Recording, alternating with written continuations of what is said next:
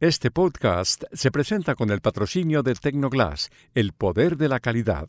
Tecnoglass es la compañía líder en la manufactura y comercialización de vidrios, ventanas y fachadas para el mercado de la construcción en Estados Unidos y el mundo. Para mayor información, visite nuestra página web www.tecnoglass.com.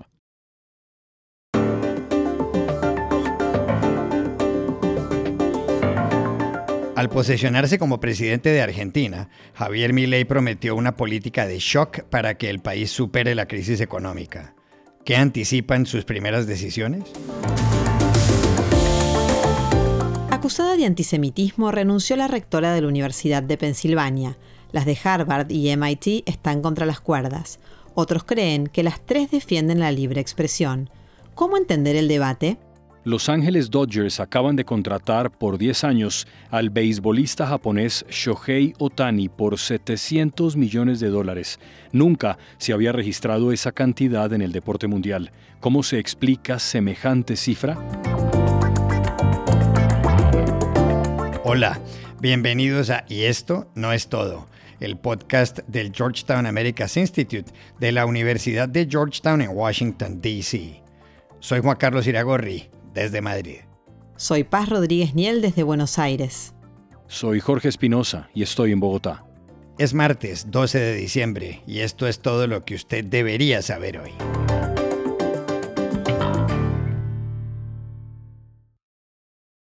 El domingo, la Argentina entró en un nuevo capítulo de su historia. Fue con la toma de posesión como presidente del economista libertario Javier Milei. Milei, de 53 años, derrotó al candidato del peronismo, Sergio Massa, en las elecciones del 19 de noviembre. A Milei le tomó juramento la vicepresidenta saliente Cristina Fernández de Kirchner, las manos en los bolsillos, mientras él se convertía en el primer mandatario de los argentinos. Milei no pronunció su primer discurso dentro del Parlamento, lo hizo en el exterior de la Casa Rosada. El nuevo presidente dijo que la antigua clase política, la casta, como la denomina, ha arruinado la vida de los argentinos, que han perdido 10 veces su salario. Agregó que hace décadas los líderes políticos abandonaron el modelo que hizo rico al país y que salir de la crisis será doloroso. Para hacer gradualismo es necesario que haya financiamiento y lamentablemente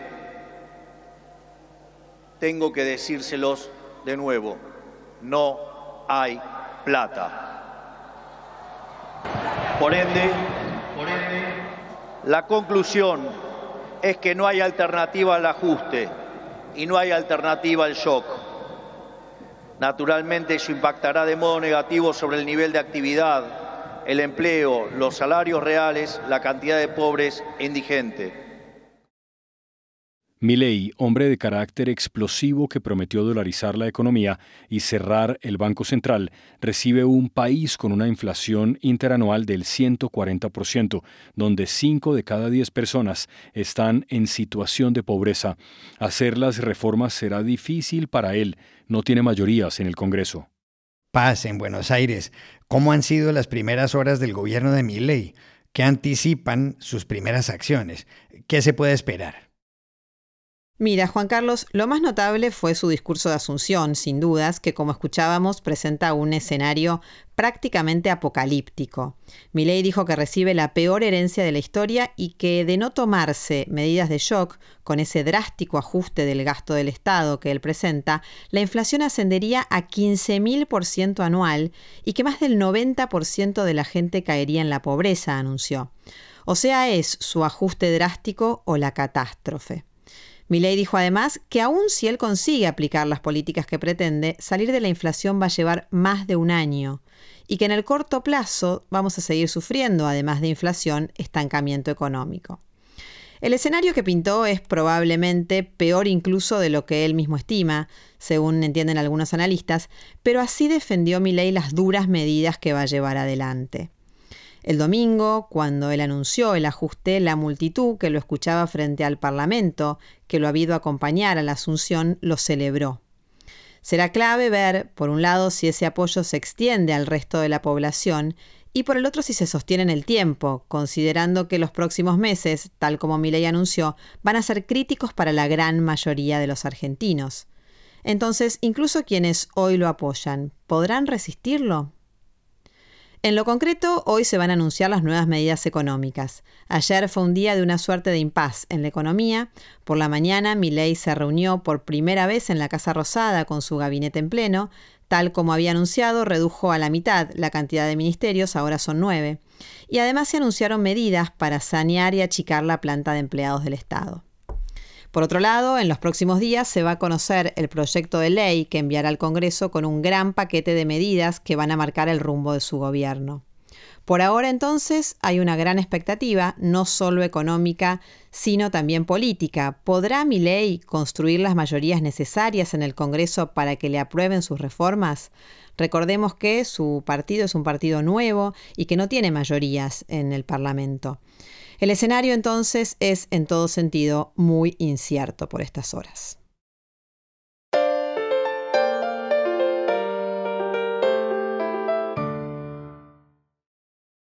Mientras el conflicto entre Israel y Hamás se ha cobrado miles de vidas en el sur del territorio israelí y en la Franja de Gaza, al otro lado del mundo, en Estados Unidos, puede llevarse por delante a las cabezas de algunas de las mejores universidades del país.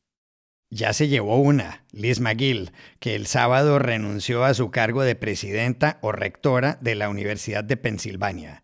UPenn, como la conoce todo el mundo, forma parte de la Ivy League, en la que también están Harvard, Yale, Columbia, Princeton, Dartmouth, Brown y Cornell. McGill dimitió 4 días después de que en el Capitolio, en Washington, la representante republicana Elise Stefanik le preguntó si, en el campus de Penn, llamar al genocidio contra los judíos violaría las reglas de la universidad. McGill respondió que, si se convirtiese en acoso, sí. Stefanik le insistió en que contestara sí o no, y McGill respondió, depende del contexto. ¿Depende del contexto?, le preguntó nuevamente Stefanik, molesta. Pedir el genocidio contra los judíos no es de entrada acoso o matoneo, sino que depende del contexto. Ms. McGill, at Penn, does calling for the genocide of Jews violate Penn's rules or code of conduct? Yes or no? If the speech turns into conduct, it can be harassment, yes. I am asking, specifically calling for the genocide of Jews, does that constitute bullying or harassment? If it is directed and severe or pervasive, it is harassment. So the answer is yes. It is a context-dependent decision, Congresswoman. It's a context-dependent decision. That's your testimony today. Calling for the genocide of Jews is depending upon the context. That is not bullying or harassment. This is the easiest question to answer yes, Ms. McGill. Lo que se ha vivido en los campus de las universidades estadounidenses desde el 7 de octubre, cuando Hamás asesinó a más de 1.200 israelíes, y luego, con la respuesta de Israel en Gaza, donde han muerto más de 15.000 civiles, ha causado enormes sobresaltos. Por un lado, ha habido manifestaciones a favor de los palestinos y en ciertos casos protestas fuertes, a veces pidiendo violencia contra Israel. Por otro, ha habido voces en defensa del Estado judío y ciertos donantes proisraelíes han dicho que dejarán de dar dinero a las universidades. El día de la audiencia donde participó Liz McGill también estuvieron las presidentas de Harvard, Claudine Gay, y del Instituto Tecnológico de Massachusetts, MIT, Sally Kornbluth. Todas han sido acusadas de incapaces a la hora de condenar el antisemitismo. Hay quienes creen que McGill, Gay y Kornbluth defienden la libertad de expresión consagrada en la primera enmienda. ¿Es así? Hablamos ayer con Sandra Borda, profesora de Ciencia Política de la Universidad de los Andes de Bogotá y que trabaja parte del tiempo en Washington. Yo creo que parte del problema que están experimentando las universidades en Estados Unidos, y me atrevo a decir que esto puede ser un problema de las universidades en muchas otras partes del mundo, es que dejaron de ser, y eso se refleja en las encuestas claramente, dejaron de ser esa institución en la que mucha gente confiaba por estar en condiciones de producir conocimiento objetivo y riguroso y dedicarse a hacer investigación y a formar gente en las distintas áreas y disciplinas, y empezaron a hacer unos espacios en donde se hace y se construyen plataformas políticas.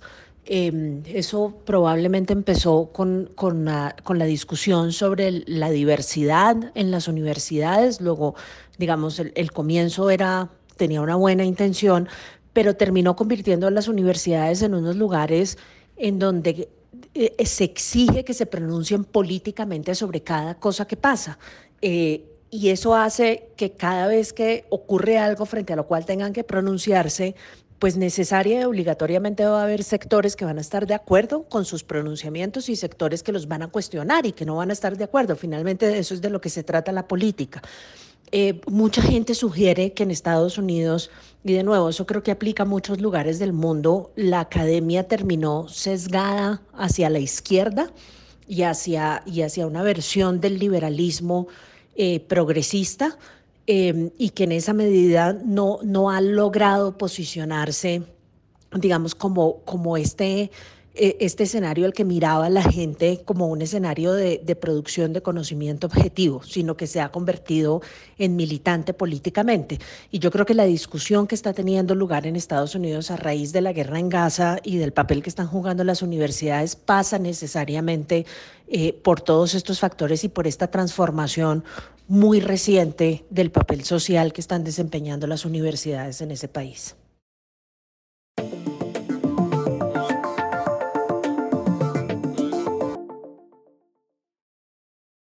Este podcast se presenta por cortesía de Movistar Empresas, el aliado que está transformando negocios en Argentina, Chile, Colombia, Ecuador, Perú, Uruguay, México y Venezuela, brindando soluciones digitales que se ajustan a cada necesidad y potenciando sus operaciones con servicios en cloud, IoT, seguridad, conectividad, Big Data y advertising.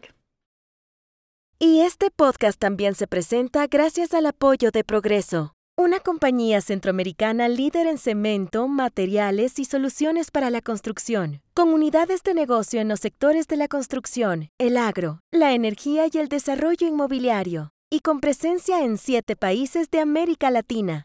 Si quieres saber por qué hay progreso en todo lo que hacemos, visita nuestra página web www.progreso.com. El sábado, el deporte mundial batió un récord. Ese día se conoció el contrato más costoso de toda su historia. Lo firmaron los Dodgers, el famoso equipo de béisbol de Los Ángeles, con el japonés Shohei Ohtani, por $700 millones. Repito, $700 millones. El contrato, que tendrá una duración de 10 años, supera al que estaba primero en la lista, que fue celebrado por Los Angeles Angels, otro equipo de béisbol de la ciudad, con Mike Trout. La cifra era de $426 millones por 12 años. Ohtani tiene 29 años y llevaba 6 en Los Angeles Angels. Es continuador de la saga de grandes japoneses en la Major League Baseball, la MLB, de Estados Unidos, como Ichiro Suzuki. Como pitcher ha lanzado una bola a 102 millas por hora. Como bateador, un jonrón de casi 500 pies. There's a drive. Shohei Ohtani gets the Angels on the board with his 30th home run, an absolute rocket. This ball went 493 feet. Esto sucedió el pasado 1 de julio en Arizona. Ahora Ohtani estará en los Dodgers, que han ganado 5 veces la Serie Mundial, aunque por debajo de equipos como los Yankees de Nueva York con 27, los Cardenales de San Luis con 11 y los Medias Rojas de Boston con 9. ¿Por qué los Dodgers le van a pagar semejante dinero a Ohtani? Llamamos ayer en Toronto al abogado Arturo Marcano, Máster en Sports Management, Gerencia Deportiva, de la Universidad de Massachusetts. El caso de Shohei Ohtani es muy interesante porque realmente son 2 jugadores en uno.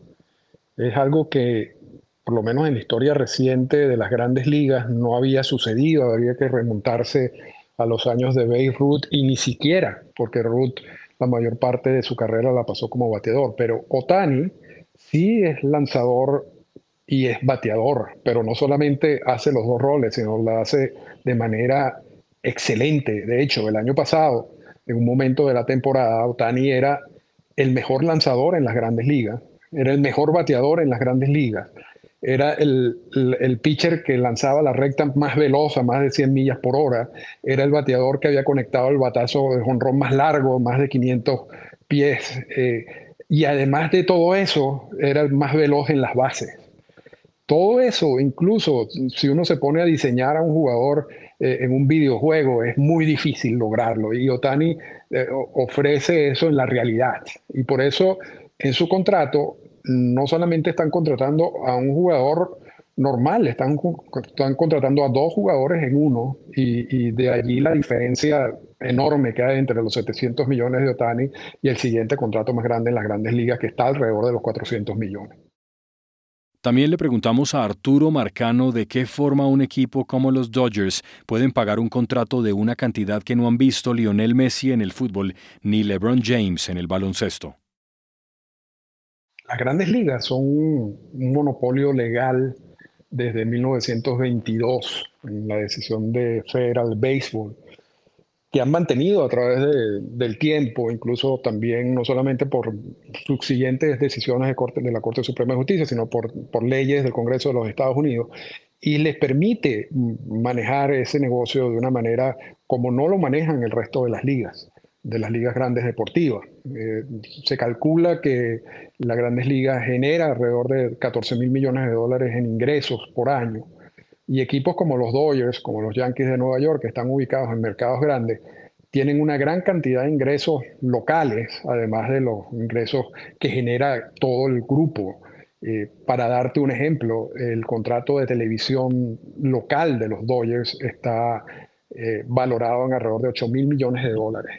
Entonces, si uno va sumando lo que son los ingresos por televisión, los ingresos locales, los ingresos generales de la liga, y además la posibilidad que tienen ahora de utilizar una figura como Shohei Ohtani, muy reconocida en los Estados Unidos, pero también muy reconocida en Japón, que le puede generar ingresos adicionales por compañías japonesas que quieran patrocinarlo.